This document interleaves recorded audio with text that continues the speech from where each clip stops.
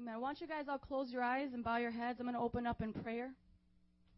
Hallelujah. I feel Jesus. God, you're so good. And we thank you for your presence that is evident in this place tonight. And I ask that you would give us all ears to hear what you would have to say to us. I pray that every person in this place would be tuned to you. Lord, I ask that my preaching would not be with wise and persuasive words, but with the demonstration of the Holy Spirit's power. Convict hearts. Challenge hearts, Father God, and I declare that your word will be glorified. In Jesus' name I pray. And everybody said, Amen. All right. It is so awesome. Awesome to be up here today. So you guys can get over the shock. Look at your neighbor. Say, yes, Nancy is preaching tonight. Yes, yes, that is me. God is so good. I want to let you guys know that the message that I'm going to be preaching, I'm going to be focusing it on the unbelievers. Those of you guys that come in week after week after week, your life doesn't change. You're still the same, still living in sin. And it's going to be geared to you that are on fire for God, that are believers, that are really wanting to live a Christian life. So both of those groups here tonight are going to get something out of it. If you're not living for God, your sin will convict you. You will feel conviction here tonight. And if you are living for Jesus, you will be challenged to come forth out more and boldly for your faith. Somebody say, she's going to step on some toes tonight. Now, you may think that the title of my message is a little funny. It says, Does the world hate you? Have you ever heard that before? Like, why would the world hate me? I didn't do anything to the world. The reason why I ask you this question is because the world hated Jesus to the point where they crucified him. So many times as Christians, we feel like we have to be in the in crowd. We have to be, right where all the commotion is. And when we're at school and we're with our friends or you're at work, you always have to be a part of what the cool people are doing. You have to be in the in crowd. People have to like you. And I'm here to tell you that they don't have to like you. Now, but as a Christian, it's good to have a good rapport with people. It's nice for people to know you as a Christian, that you're a patient person, you're loving, you're kind, you're all those things. But when it comes to defending the gospel, when it comes to putting God's commands first, when it comes to standing up for holiness in the midst of all those in-crowd people, being liked is not a priority. And Jesus tells us that very plainly. And we're going to learn so much from this passage of Scripture, and we're going to go through a lot of different verses in the Bible, but I want all of you guys to look at me tonight. You will not walk out of here not knowing Jesus as your Lord and Savior. If you choose to reject that, the only place is hell. And I want to make it very, very plain. It's heaven and it's hell. Both of those places are real. And if you've been playing games with God, coming here week after week and thinking that you look cute, you're not going to walk out of here knowing that tonight, because it's going to be a very serious message. The gospel will offend you. The gospel offends people. When you as Christians are going to go into your world, and world in the Bible refers to a couple things. World, when we say the world does this and the world acts like that, we're talking about the people that are not saved. The world is also the things that consist of what those people do. Different acts of sin and things like that.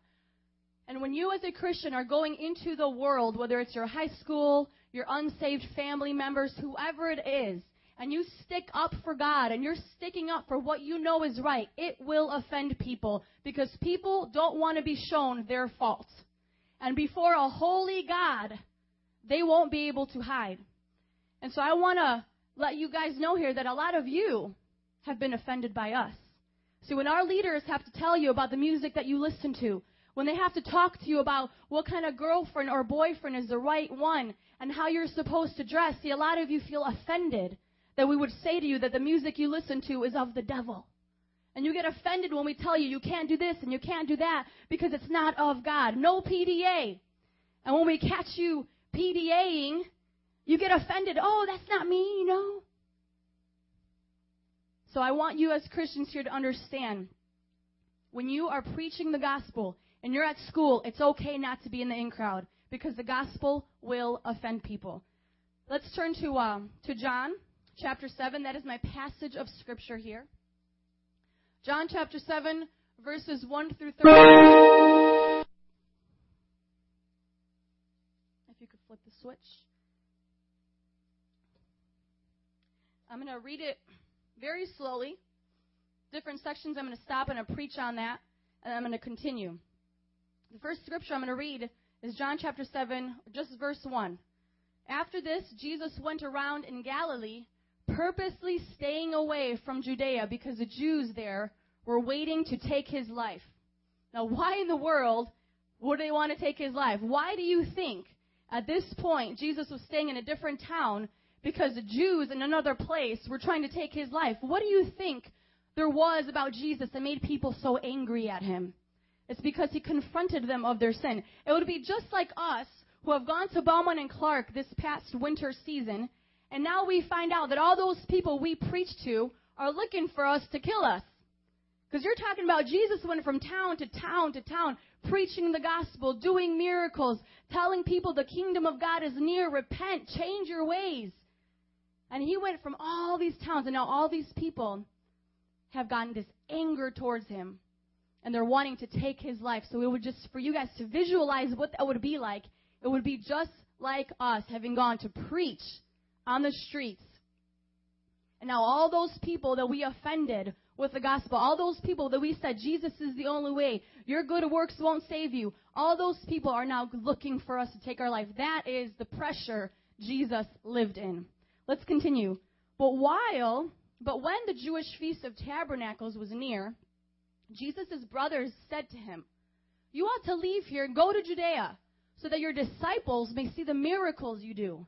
No one who wants to become a public figure acts in secret. Since you are doing these things, show yourself to the world." So here his own brothers began to mock him. "Oh, if you're the Savior of the world, go make yourself known. Why are you hiding out? If you're this Messiah, this so-called prophet, go show off out there." You have to understand, Jesus was not about doing the business to please man. His one and only goal was to glorify God. So just because everybody started mocking him and telling him what to do, Jesus didn't budge.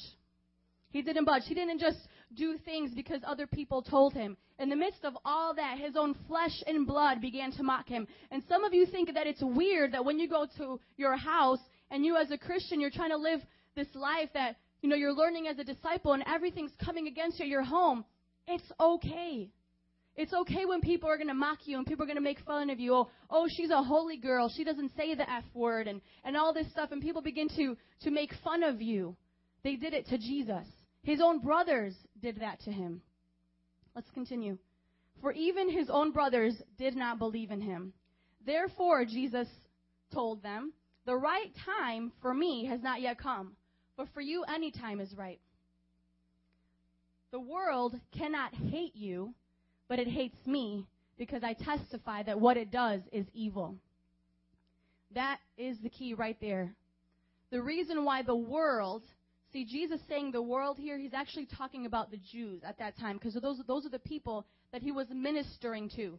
So he's talking about how the world cannot hate his brothers. That's who he's talking to. He's saying to his brothers, the world cannot hate you, but it hates me because I testify that what they do is evil. Okay?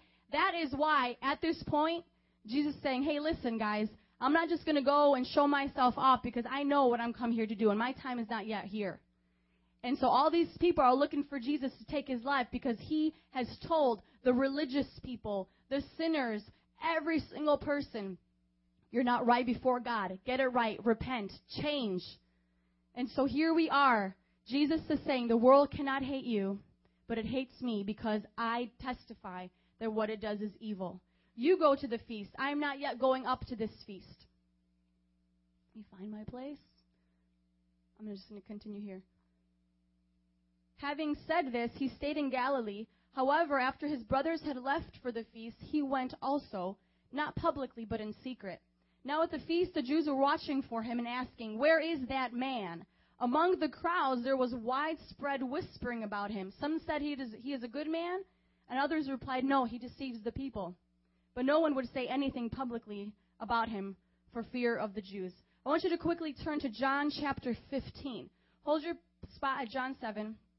I want to highlight something that Jesus is going to mention to his disciples. So that I want to let you know that the question I'm asking you today is, does the world hate you?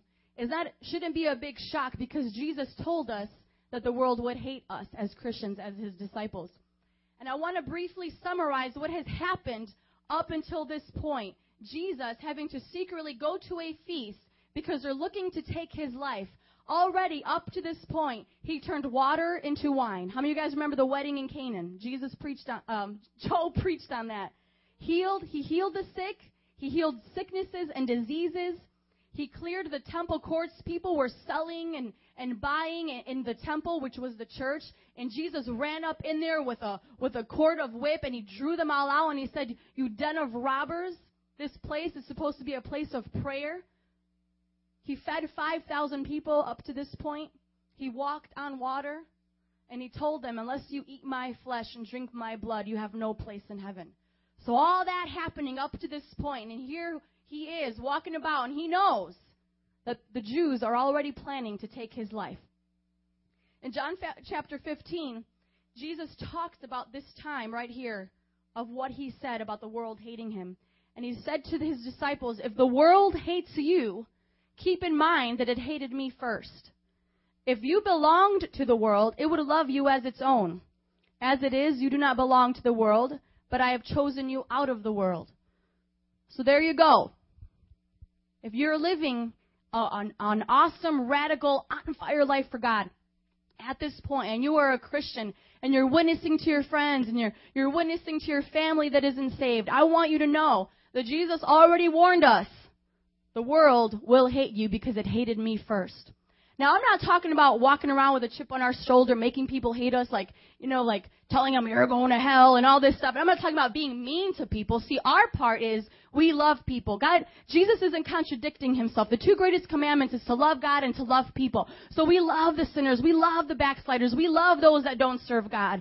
But guess what? We preach to them the truth. We don't back down just because we love them so much. We don't want to hurt their feelings, and we don't want to offend anybody or step on anybody's toes and really confront them with their sin. No, we preach the truth. We don't back down on what this is about as Christians. We confront it, but we love them. But if they don't love us back, it's okay, because they didn't love Jesus either. And so right there, he plainly and clearly tells it. Now, for the rest of you who are in this place, you may be of the world as we speak right now. You may not be the Christian person coming to church, raising your hands, and following after God. There's a lot of worldly people in here. You're not living right before God, and you know it. In John chapter 15, go down a couple of verses. Go to verse 21. "They will treat you this way because of my name, for they do not know the one who sent me. If I had not come and spoken to them, they would not be guilty of sin. But now they have no excuse for their sin. Those who hate me hate my Father as well. If I had not done among them the works no one else did, they would not be guilty of sin. As it is, they have seen and that they have hated both me and my Father, but this is to fulfill what was written in the law. They hated me without reason." So I want you guys to know that none of you are without excuse right here. We're preaching the gospel to you. We've told you the way for salvation. If you choose to continually reject it, if you choose to continually live in your sin, you are not innocent of your own guilt. You are not going to have a free ticket to heaven, and you will be guilty of your own sin because you rejected the only way of salvation. The only way of salvation. And you know, if you're in here tonight and you've been playing games with God, you are without excuse. Absolutely without excuse. In 1 John 3:13, it says it again. "Do not be surprised, my brothers and sisters, if the world hates you." You guys got that? Christians in this place, you understand where I'm coming from. That is what we come up against. And for those of you guys who are not living right for God, I pray that by the end of this service, you change your mind, because he is coming back, and we have to be ready for him. The next scripture I have is found in 1 John 2, chapter 15 through 17. It says, "Do not love the world or anything in the world." And that's the things we're going to talk about today. What is in the world that we need to avoid? What are the things in the world that we need to make sure we're talking about like Jesus talked about? So do not love the world or anything in the world. If anyone loves the world, the love of the Father is not in him. You guys have to understand that you cannot serve two gods. The Bible describes the devil as a God of this age, lowercase g, and Jesus is the God of the universe, capital G. And so if you're living for God, then you're living for God. If you're not living for Him 100%, you're only living for the devil.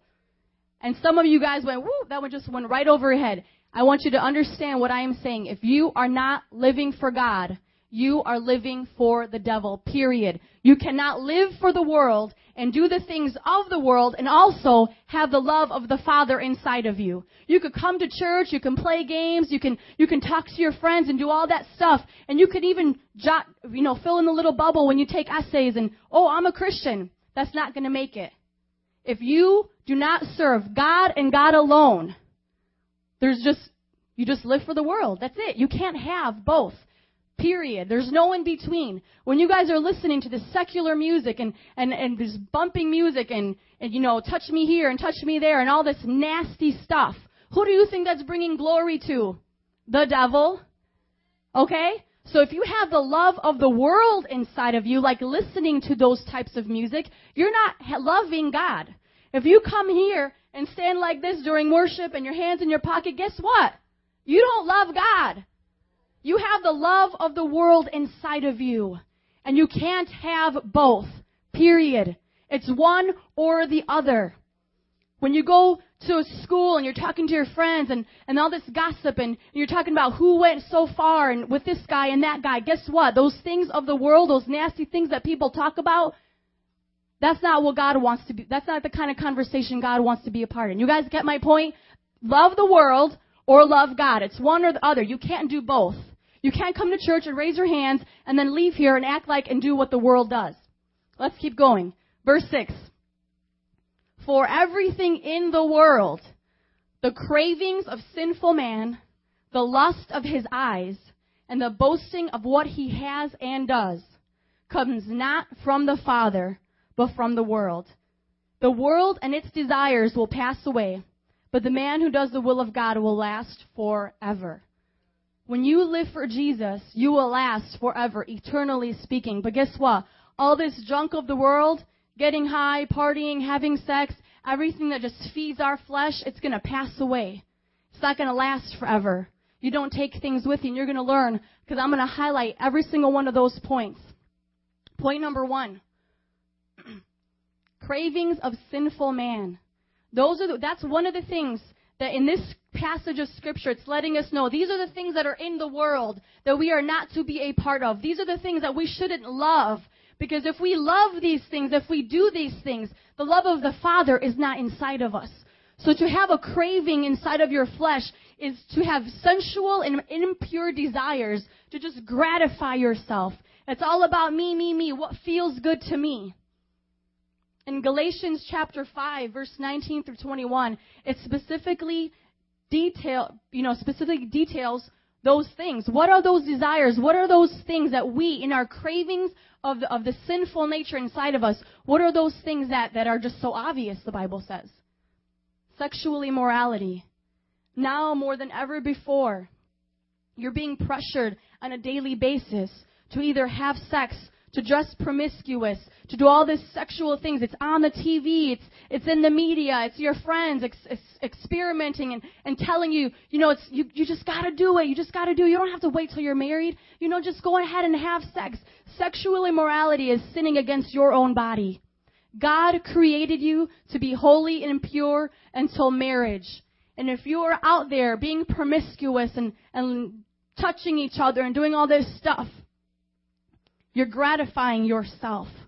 And that is something that is not pleasing to God. I guarantee you ask somebody that has lost their virginity, any young lady or any young man right now that is saved, that is living for Jesus, is probably the biggest regret they have. Because the world will make it seem to you such like a beautiful thing. I remember 90210 Beverly Hills, kind of like showing what generation I was a part of.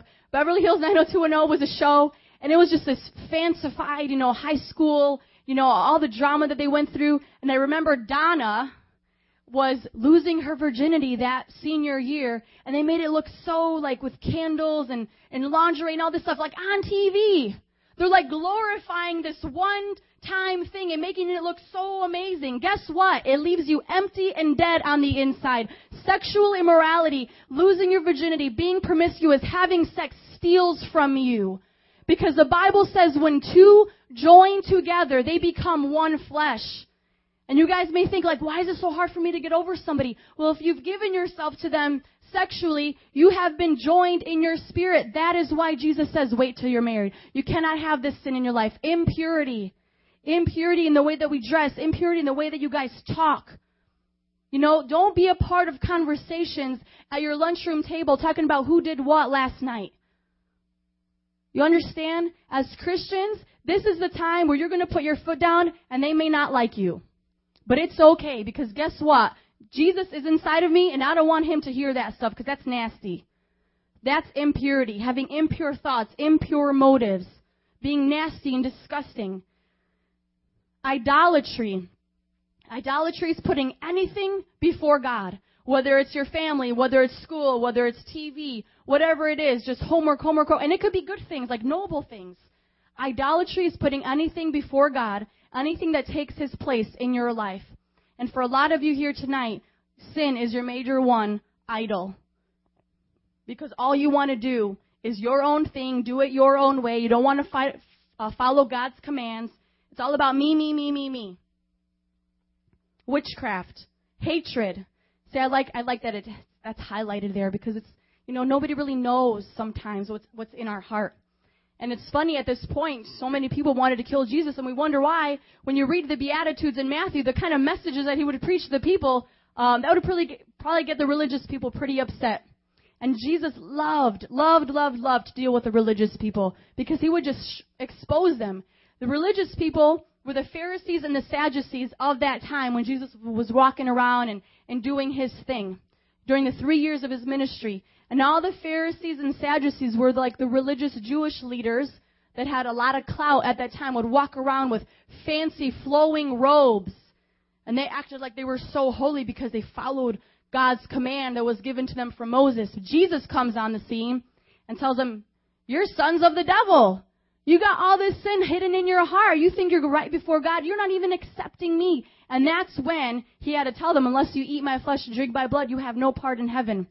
And so this hatred part comes up, because in the Old Testament, the Ten Commandments, everybody knew, thou shalt not murder, because murder is a sin.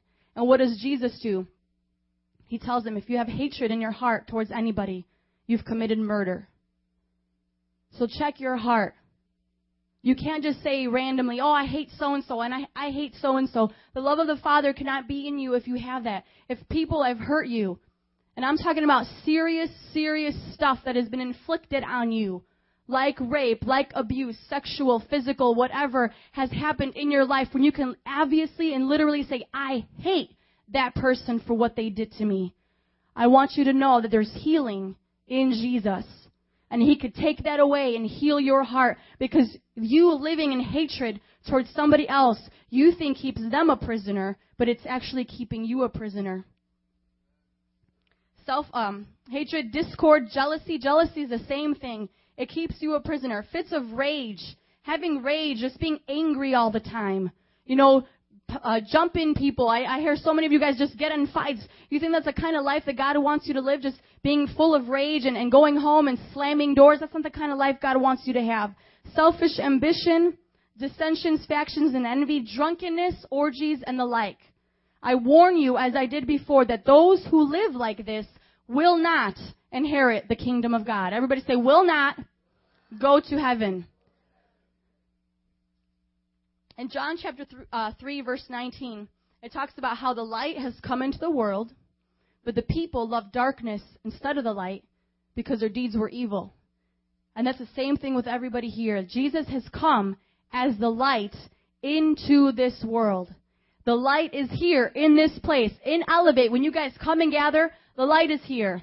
But guess what? Some of you guys love the darkness so much. You love your sinful ways. You like to hide behind your little attitude and just not deal with people. And you don't want God to deal with your own issues or even heal your heart. And you think that you look really, really cute just coming and pouncing around, not living for Jesus week after week. But it's because of your evil deeds that you don't want to come in the light. Because guess what light does?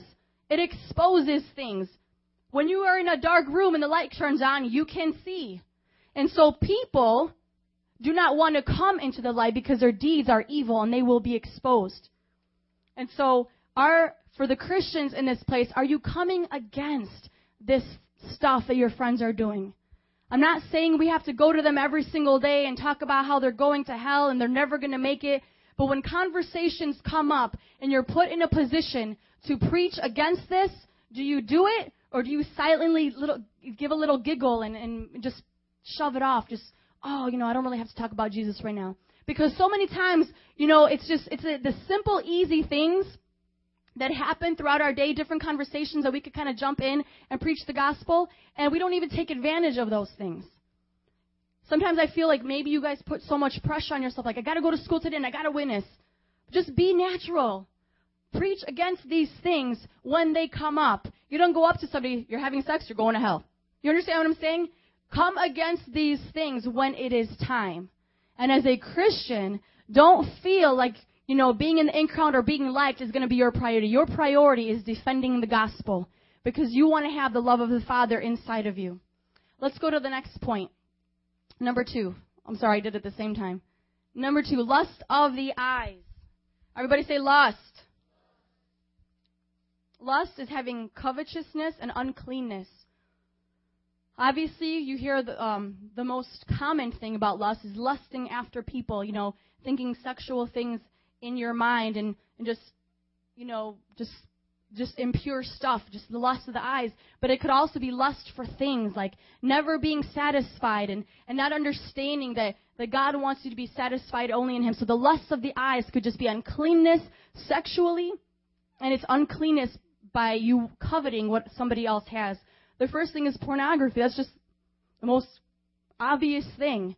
Lust of the eyes is when you allow your eyes to meditate on something that is unclean, something that is not what God wants you to look at, something that's impure. Some of you have so much MySpace garbage that comes up in your page every time you see this commercial thing. And just in MySpace alone, there are so many girls that come up like half-dressed, bra and underwear and all that stuff. You have to guard your eyes. So the lust of the eyes is going to put you in a position where if you don't control that, it's going to suck you deeper, deeper into sin. Watching dirty movies.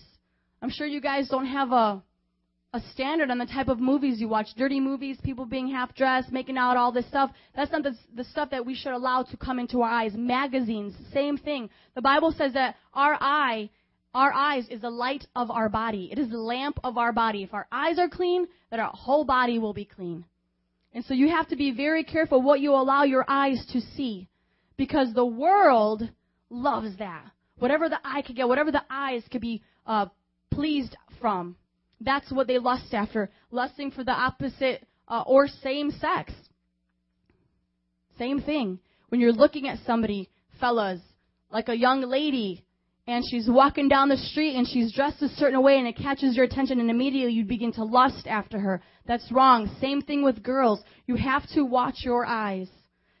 Because when we allow this to take place in our life, it's saying that we want this and we want that. And like I said before, it doesn't have to be those sinful things like sexual stuff. It just be clothes and jewelry and shoes, just lusting and wanting more. And what that does is it does not glorify God as number one in your life. It's not saying to God that you are more than enough. You are bigger than this temptation. You are bigger than this lust. I don't need to meditate on this impure thought right now. I don't need to lust after what other people have and what other people could give me because I rely on you. When we as Christians come against this, the world is going to be upset. In Psalm 119:37, it says, "Turn my eyes away from worthless things." That should be our prayer. Don't let my eyes meditate on things that are worthless, because all these things that you see are going to pass away. They're not going to last. The only thing that's going to last is when we allow ourselves to get saturated in the Word of God, because it says, "Preserve my life according to your word." That's what's going to preserve you. Through the hard times, through the good times, through the bad times, when you allow yourself to get alone with Jesus and you thirst and hunger after this word, and you don't allow your eyes to fall on worthless things, then Jesus comes and He begins to be number one. And let me tell you guys are in this place and you do struggle with pornography and you say, "Hey, I am a Christian. I do want to live for God, but that's just something that I'm struggling with. It's a temptation that I just feel like I have to be freed from, and I feel like I'm in bondage to it. Please confess it. Confess it to Adolfo if you're being discipled by him. Just girls, same thing. Confess it to one of the leaders, because the enemy will try to slickly come into your life and have you be in bondage to any one of these things. And it's something that you can be free from. Everybody said, I can be free. You can be free. In Jesus' name. So if you are struggling with this part of your life as a Christian, you have to get through it, because God has not called you to live a defeated life. And we as Christians stand up and we say those things are wrong. We come against that. And a lot of people, men in this world, more than you think and more than you know, struggle with pornography in the church and out of the church. And we have to continually cast it down. The world will probably laugh at you, but it's okay. If some of our men here say, hey, God's delivered me from pornography, they're saying that to some man on the job or whatever, they'll be like, ha, ha, ha, what are you talking about? So you have to understand it's so foreign to the world that we stand up and not do these things. The next thing I want to talk to you about that the Lord lists, or the Bible lists as being things of this world, is the boasting of what we have and what we do. And we're not supposed to boast about anything but the Lord. And what boasting does is it just shows the pride you have in your life, because everything becomes about you. The middle letter in pride is I. So I, me. Everything is about me. And boasting of the things that you have. Now let's just put it on your kind of terms. A lot of you guys don't have jobs where you can buy big mansions, and so a lot of people boast about those type of things. But what is your age, your generation generally boast about? You guys can boast about having the best name brand clothes and iPods and technology and all this stuff. You can boast about what gang you're in and think you're so cool. And everything's about you, and everything's self-centered and selfishness, and everything's coming from the world's all about me, and everything revolves around me. And you could just keep boasting about what you can do, and you just talk about yourself all the time. And that is not bringing glory to God. None of that stuff that we boast about in this world, we're going to be able to take with us. We're not going to be able to take any of that stuff with us. So boasting of what we have and do is just the pride of life, having pride, this aura about us that we're better than everybody else, and nobody else can do anything as good as we can. Now let me tell you, it's okay to have things. Having material possessions is not wrong. Having a big screen TV and having a Cadillac or a Corvette or whatever kind of cars you guys like. See, people that have money, it's okay if they put God first. A lot of the people in this world, like the rappers you guys listen to, many of the actors and actresses, people in Hollywood, they boast about all this stuff. And I see this show now that we have real cable. It's called Run's House. You guys know Run's House? It has this huge mansion and 50 cars in his front lawn. And it's just I want more. I want another car. It's never enough. And so when we boast about those things, like I said, it's okay to own those things and to have good things, because God wants us to be well taken care of. But when our boast is in our material possessions, it takes away the glory from God. And we have to focus our attention, because what happens is when we focus on stuff rather than God, it becomes idolatry. And like you learned in that passage of Scripture in Galatians, idolatry does not produce the kind of life that God wants you to live, and you will not inherit the kingdom of God. When we boast about our talents and our gifts and the things that we can do, because it's our ability, we got ourselves there, and it doesn't bring glory to God, that's sin. Just like when you act like you're better than everybody else, it's just having that prideful spirit on the inside of you. In Matthew chapter 6, it says to not seek after those things, because many of us worry about what we're going to have and what we're going to do and all this stuff. But the Bible says don't seek after material possessions. Don't seek after those things. Seek after the kingdom of God. Seek after righteousness. So at this point, you could understand that when Jesus is talking about not loving the world, not allowing the things of the world to take a place in your heart, because when you come against them, then you will truly glorify God. And when you come against this in the world, like Jesus himself came against it, because the world hated him, he testified that their deeds were evil. We as Christians now have to stand up and say, hey, that's wrong. I'm not going to do it. I'm going to stand up for holiness. I'm going to stand up for righteousness. I'm not going to boast in myself. I'm not going to gratify my flesh and do whatever I want to do. But it's going to be all about God. I want you guys to turn to a parable in Luke chapter 12. Luke chapter 12, verse 13 through 21. It's a parable of the rich fool. And this puts everything so much in perspective about how we're supposed to live and how important it is that God comes first. And we don't make plans outside of His will. We don't boast about all the things that we have, what we can get. I'll give you guys a couple seconds to turn there. The parable of the rich fool. Someone in the crowd said to him, "Teacher, tell my brother to divide the inheritance with me."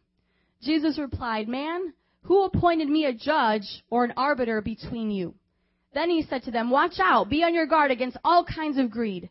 A man's life does not consist in the abundance of his possession." Everybody say abundance of possession. Jesus is saying here right now, to this man, don't worry about that inheritance. Your life is not going to consist of everything that you own. And like I said before, Joe and I want to own some awesome things one day. Like Joe's favorite car, I think, is like a Cadillac Escalade. Like he wants that one day. And we want a nice house and lots and lots of rooms. But guess what? You can have dreams and you can want material possessions one day, but you don't chase after those. What you work for are for souls. What you do is the work of God until He comes back. We don't chase after those material possessions because the world will get so consumed in working for a house and working for a car and working for this and working for that. And then just the pride of life pushes God last on the list of what people are going to do. And then slowly and slowly, all the work, all the hard work of years and years of their whole life was wasted. Why? For something that's not going to last.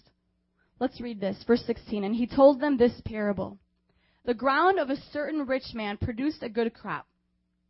He thought to himself, "What shall I do? I have no place to store my crops." Then he said, "This is what I'll do. I will tear down my barns and build bigger ones, and there I will store all my grain and my goods. And I'll say to myself, you have plenty of good things laid up for many years. Take life easy. Eat, drink, be merry."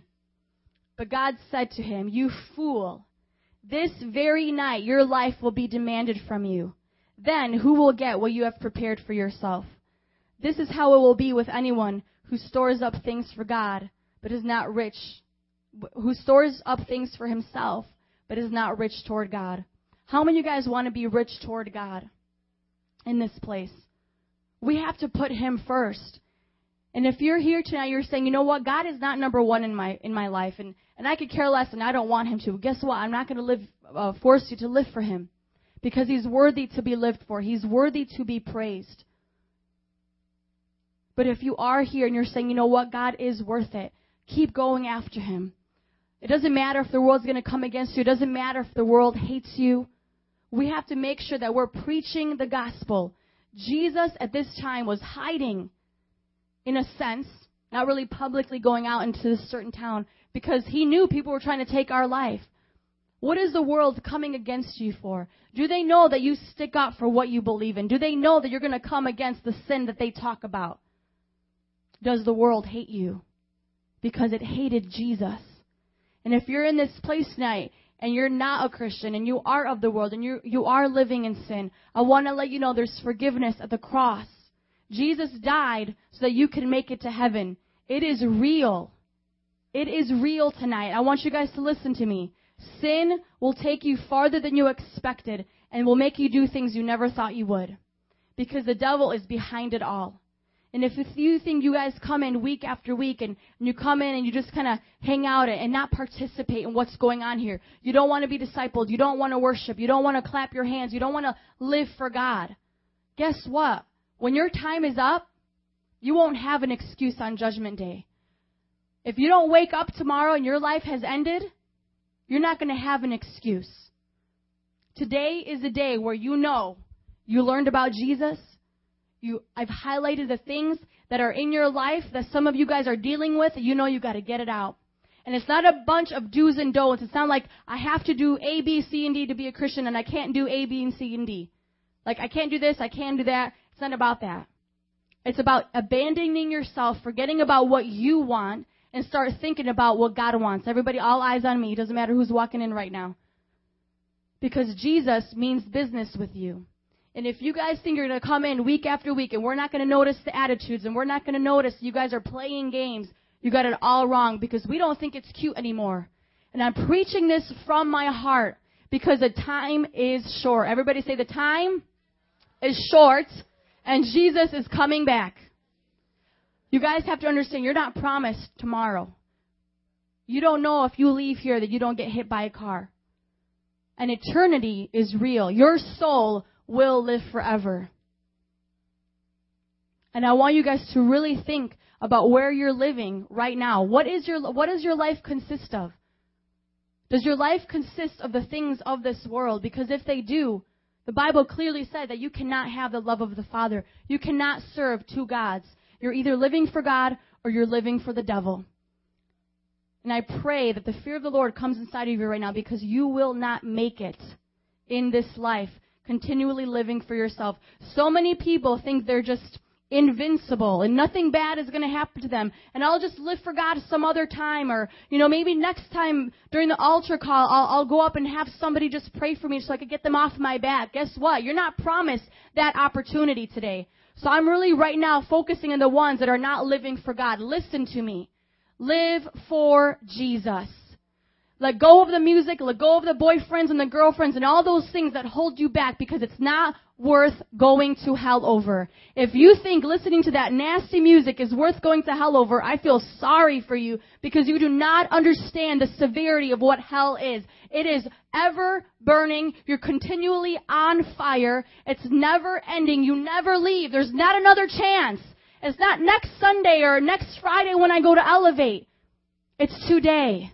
Today you make a choice whether you're going to be of the world or you're going to be not of the world. You're either going to live for God or you're going to continue to live for yourself, which is eventually going to lead you to hell where the devil is. I'm very, very serious about that. And so if any of those categories relate to you, living in the world, having the cravings in your flesh and the lust of your eyes and the boasting and just being prideful and nobody can touch you, you're just invincible, I want you to humble yourself before God tonight. Because when Christians come to you and they say you can't live that way, you think they're judging you.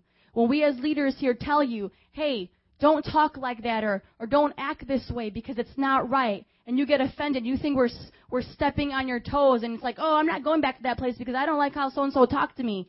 Get over yourself. It's time to mean business with God. It is so time to mean business with God.